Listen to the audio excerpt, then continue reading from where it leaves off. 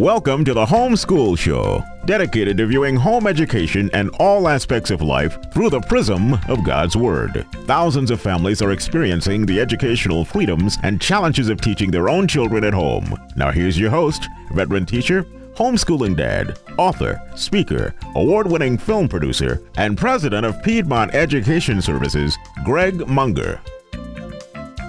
Welcome to the Homeschool Show. I'm glad you're with us today. I'm Greg Munger, your host here on the Homeschool Show, where we talk about home education and along the way look at all of life through the prism of God's Word.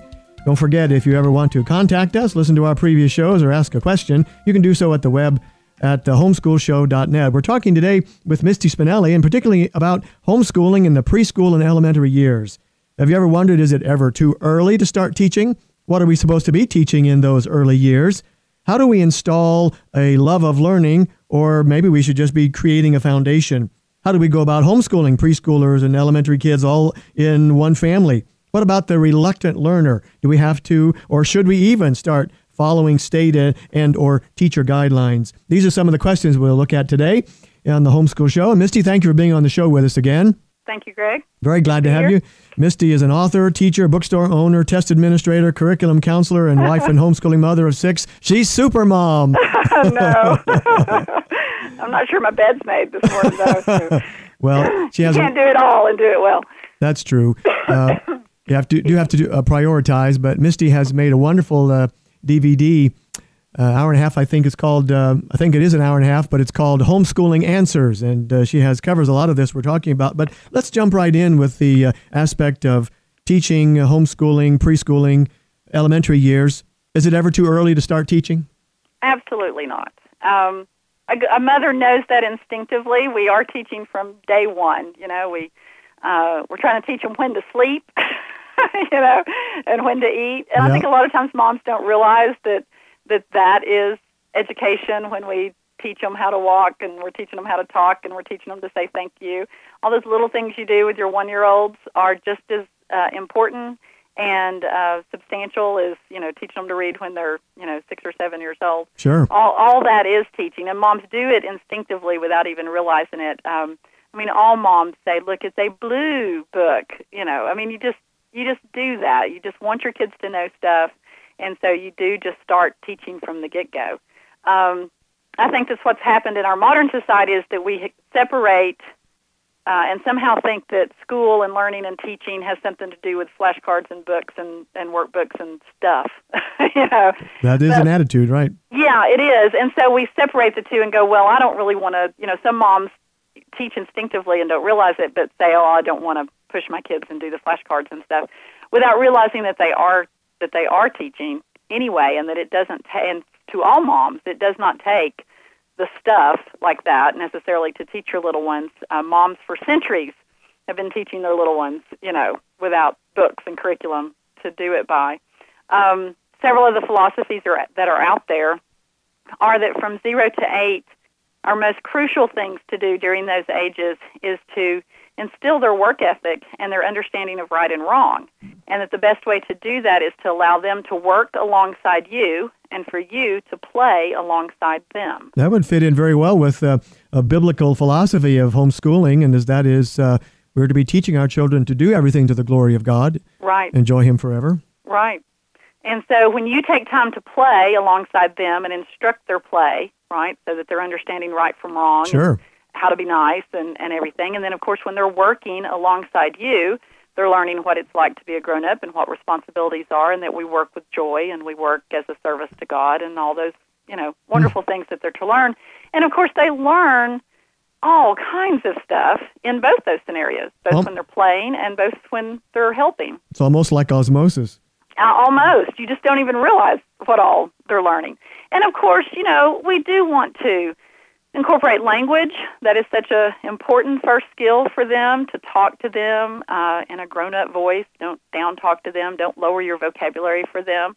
To read great books to them. All kids love stories. They've loved stories since the beginning of time. God created stories because our hearts are turned towards them.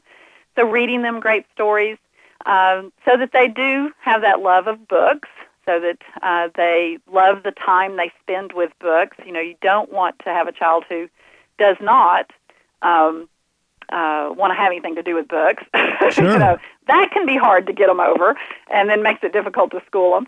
But, to start with the picture books when they're little and, stay with their attention span. Don't ever force them, to sit longer than they can stand to. I like picture books even now. I do too.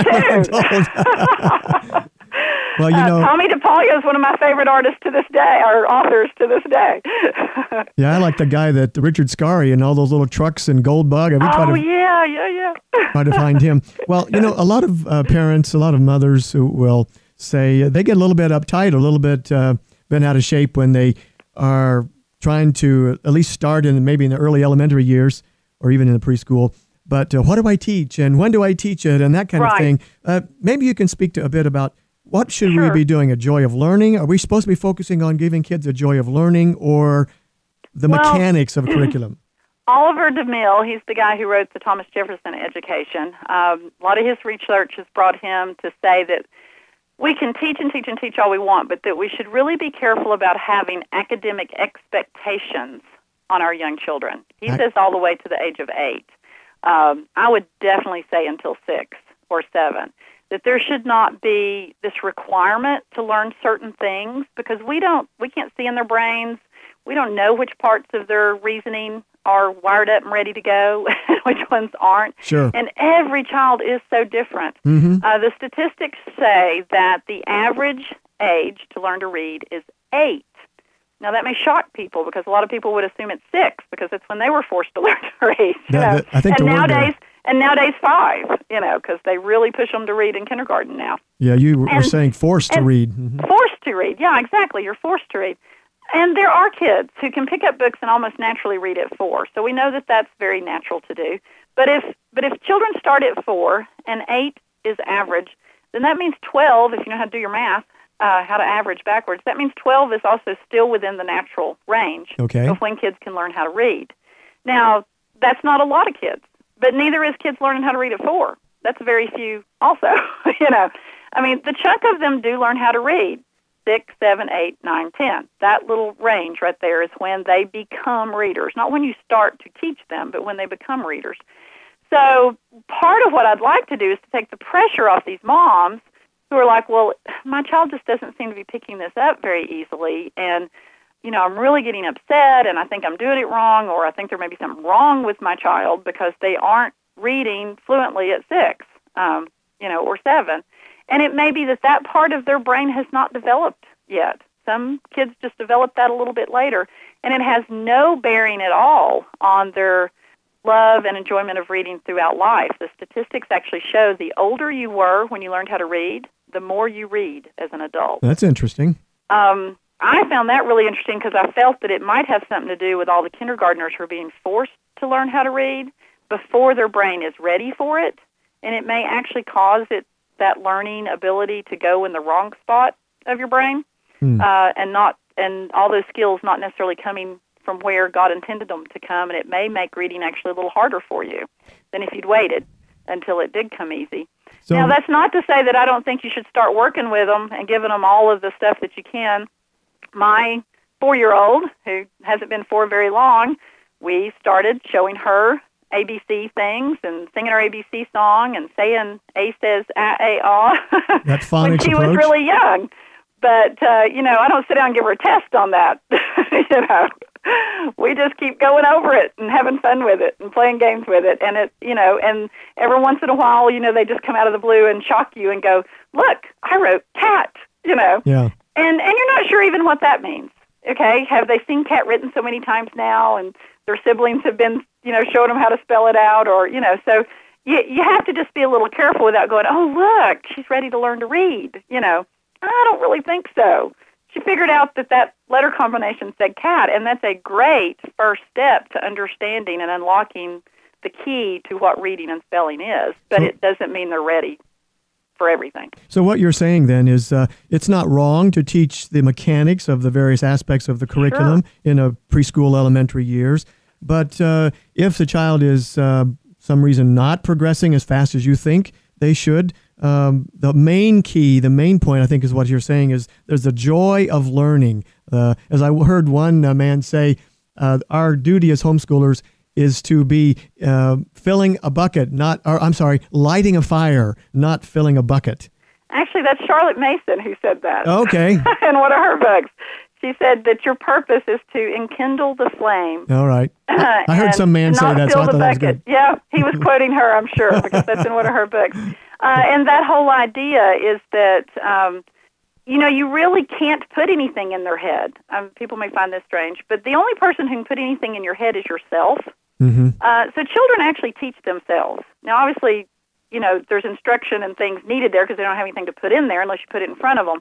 But they choose whether to put it in or not after you put it in front of them. Is that making sense? Well, sure, I heard. So your job is to inspire them to put it in their brain, So you can make it fun, so they're excited about learning it and seeing where it takes them, or you can make it feel like drudgery and a chore, and they might just sort of, turn you off. Every once in a while when I think I've chosen the wrong way to approach something, I tell my kids, do I sound like the grown-ups on Charlie Brown? Wah, wah, wah, And they're like, yeah, sort of. And I'm like, okay, so how can we approach this differently so you actually hear English coming out of my mouth?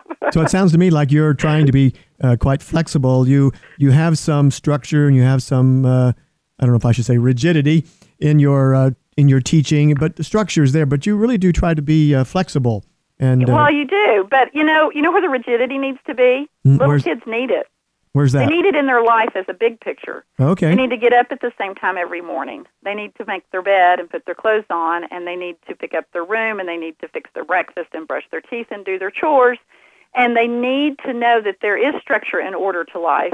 So some people I think get confused that they know kids need structure and rigidity, and so they maybe have a little too much of it for these little people. They do need that. They don't like just getting up in the morning and not knowing what the day holds because every day is just so different. Mm-hmm. That's not really good for them in a lot of ways. So you do want some good, strong structure and rigidity to what's happening in their life so that they know what comes next and what to expect. But then within those parameters, okay, now it's time we're going to sit down here on the floor and we're going to pull out our puzzles and our little flashcards and we're going to play our school games, however you approach it. We're going to have our story hour. Within that, then we want to pay attention to what they're able to do. We want to keep it light and lively. We want it to make it fun. Back to Oliver DeVille, he says, no expectations, no requirement. You will learn this, But you definitely don't want to leave them hanging. I mean, they do learn like sponges at this age. So the more you can put in front of them, the better chance you've got they are soaking it up, Well, so then the joy of learning, the mechanics can be involved, trying to get the children to love just researching and investigating and that kind of thing is what you're saying. Right, exactly. Having, when they hit the why stage, I know it's hard. I've been through it 6 times. Try not to dread it.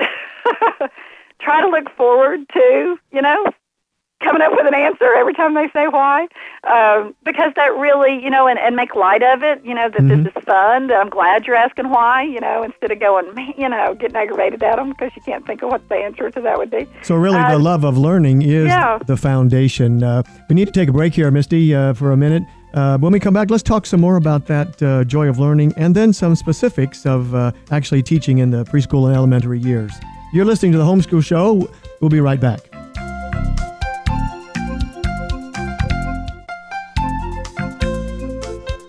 Well, welcome back to The Homeschool Show. Don't forget, if you ever want to contact us, listen to our previous shows. Any of the podcasts, they're available on the website, thehomeschoolshow.net. Today, we're talking with Misty Spinelli, and we're talking about homeschooling in the preschool and elementary years. Misty, you've been talking about the need for establishing the joy of learning and lighting a fire, not just filling a bucket. And really the whole foundation of education in these early years is that joy of learning. Now, one of the differences that I want to talk about next here in this next segment is the differences between homeschooling really and traditional classroom. The traditional classroom, much of the public school and even many private schools, seems to think that kids are all alike. They call it the uniformity of children. Right. And therefore, the government or whoever dictates what is to be taught. Kids are different as pistachio ice cream and pepperoni pizza. Yes. So isn't that kind of silly that learning should be the same for every kid at every age? Yeah, and I don't know why anyone buys into that at all. I mean, as a tester, and you have this experience, Greg, after you've tested about 1,000 kids, you realize that not only are no two anywhere near alike, but none of them are ever even close to average. No. On the paper form of average, as a fourth grader having grade equivalents 4, 4, 4, 4, 4 down their whole page of, skills. Sure. I mean, that kid does not exist. There is not a fourth grader who reads on the fourth grade level, does math on the fourth grade level, spells on the fourth grade. I mean, because God he just didn't wire us that way. There's math kids and language arts kids, there's creative kids and statistical kids, there's That's absolutely global right. kids and analytical kids. So, we're just all so different that it's not even possible to assume that, and anybody with more than one child of their own knows that they're night and day from each other. So then why do traditional classroom schools try to push conformity? They don't have a choice. My parents were public school teachers, and the fact that you have a classroom full of 30 children means that you can't do 30 individual things. It's not humanly possible. That's true. So it's your only choice. It's the only way to manage a classroom situation. Now, one-room classrooms had it much better. My grandmother taught in a one-room classroom for a while, and that situation is much more closer to homeschooling. The teacher doesn't say, you are a sixth grader, you will do all the work out of the sixth grade books. The teacher says, okay, you're doing math with that group over there, and you're reading with that group over there. And so the child is not required to be on the same level across, but there is a place within that classroom that's working about where their abilities are. And so, they can do it much, much closer to reality under that circumstance. But when you have 30 third graders, then you only have one choice. So when you have a family of 4, 5, or 6 kids, as you do and as we have, you realize that since God has created each one individual, they have each particular unique gifts, abilities, interests, etc. Right. How in the world do you and they all develop on a different timetable. Oh, yeah. How in the world do you teach and utilize all the books and curriculum and home education in teaching the various different levels that you're doing? It's a daily challenge. It's you have to do your research. You have to stay on top of it. You have to plan. See, I have an art degree. That's not easy for me. This is why God calls people to homeschool. It's for mom. It's not for the kids, because we have to change and improve. We learn more. I had to learn to plan. There's lots of different ways to approach it. There's as many different philosophies of how to accomplish that, as there are opinions out there. And you find as a homeschool parent a lot of times that you change what your philosophy is as the years go by. Maybe not because you think the old philosophy was wrong, but it doesn't work in your dynamics right now. Right. Things have to change. That's the wonder and the beauty of homeschooling, though, is because we can adapt and change. The classroom can't. The classroom curriculum stays pretty much the same year after year after year, whether it's working or not. And but I don't. I can 2 months into the school year go, this is not getting it.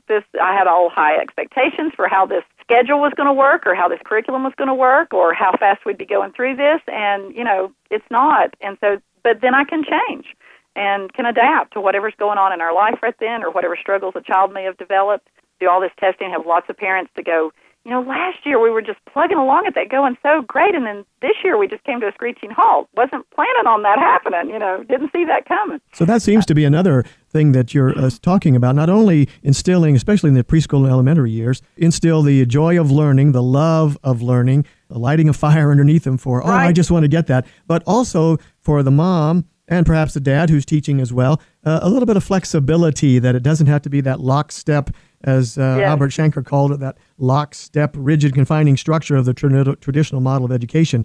It doesn't have to be that. And we have such great curriculum available right now that I'll actually tell you a downfall to that. Okay. Is an awful lot of moms feel like the curriculum's in charge. Okay. And they want to follow it because the person who wrote that's smarter than they are and knows more than they are, and they planned it all out, and since they picked it and that's what they bought and that's what they're stuck with, and they've got to do it like that. And I spend a lot of time convincing moms that curriculum is wonderful, but it is a tool, and the tool does not tell you when to go hoe the garden. The tool is just there to help. And you got to view your curriculum that way. It is wonderful, and I sure would hate to have been homeschooling 30 years ago without all this wonderful stuff. I'm not sure I could have done it because I use my tools a lot, but I don't let them dictate to me what we're studying, when we're studying it, or how we're studying it. If I see something needs to change, I'm in charge. And so I want to give moms that freedom to realize that if there's 37 problems for you to do in Saxon every day and it's taking your child an hour and a half and a lot of tears, this is not good. We need to change something, and you're in charge, not Saxon. So we're just about out of time for this segment today. Misty, you'll be so kind to stay on with us, and we'll have you for the next show as well. But just to recap here, the joy of learning, be ready to be flexible, use the curriculum, but use it to reach your goals and the ends that you're looking for in the early elementary, the preschool or early elementary school years.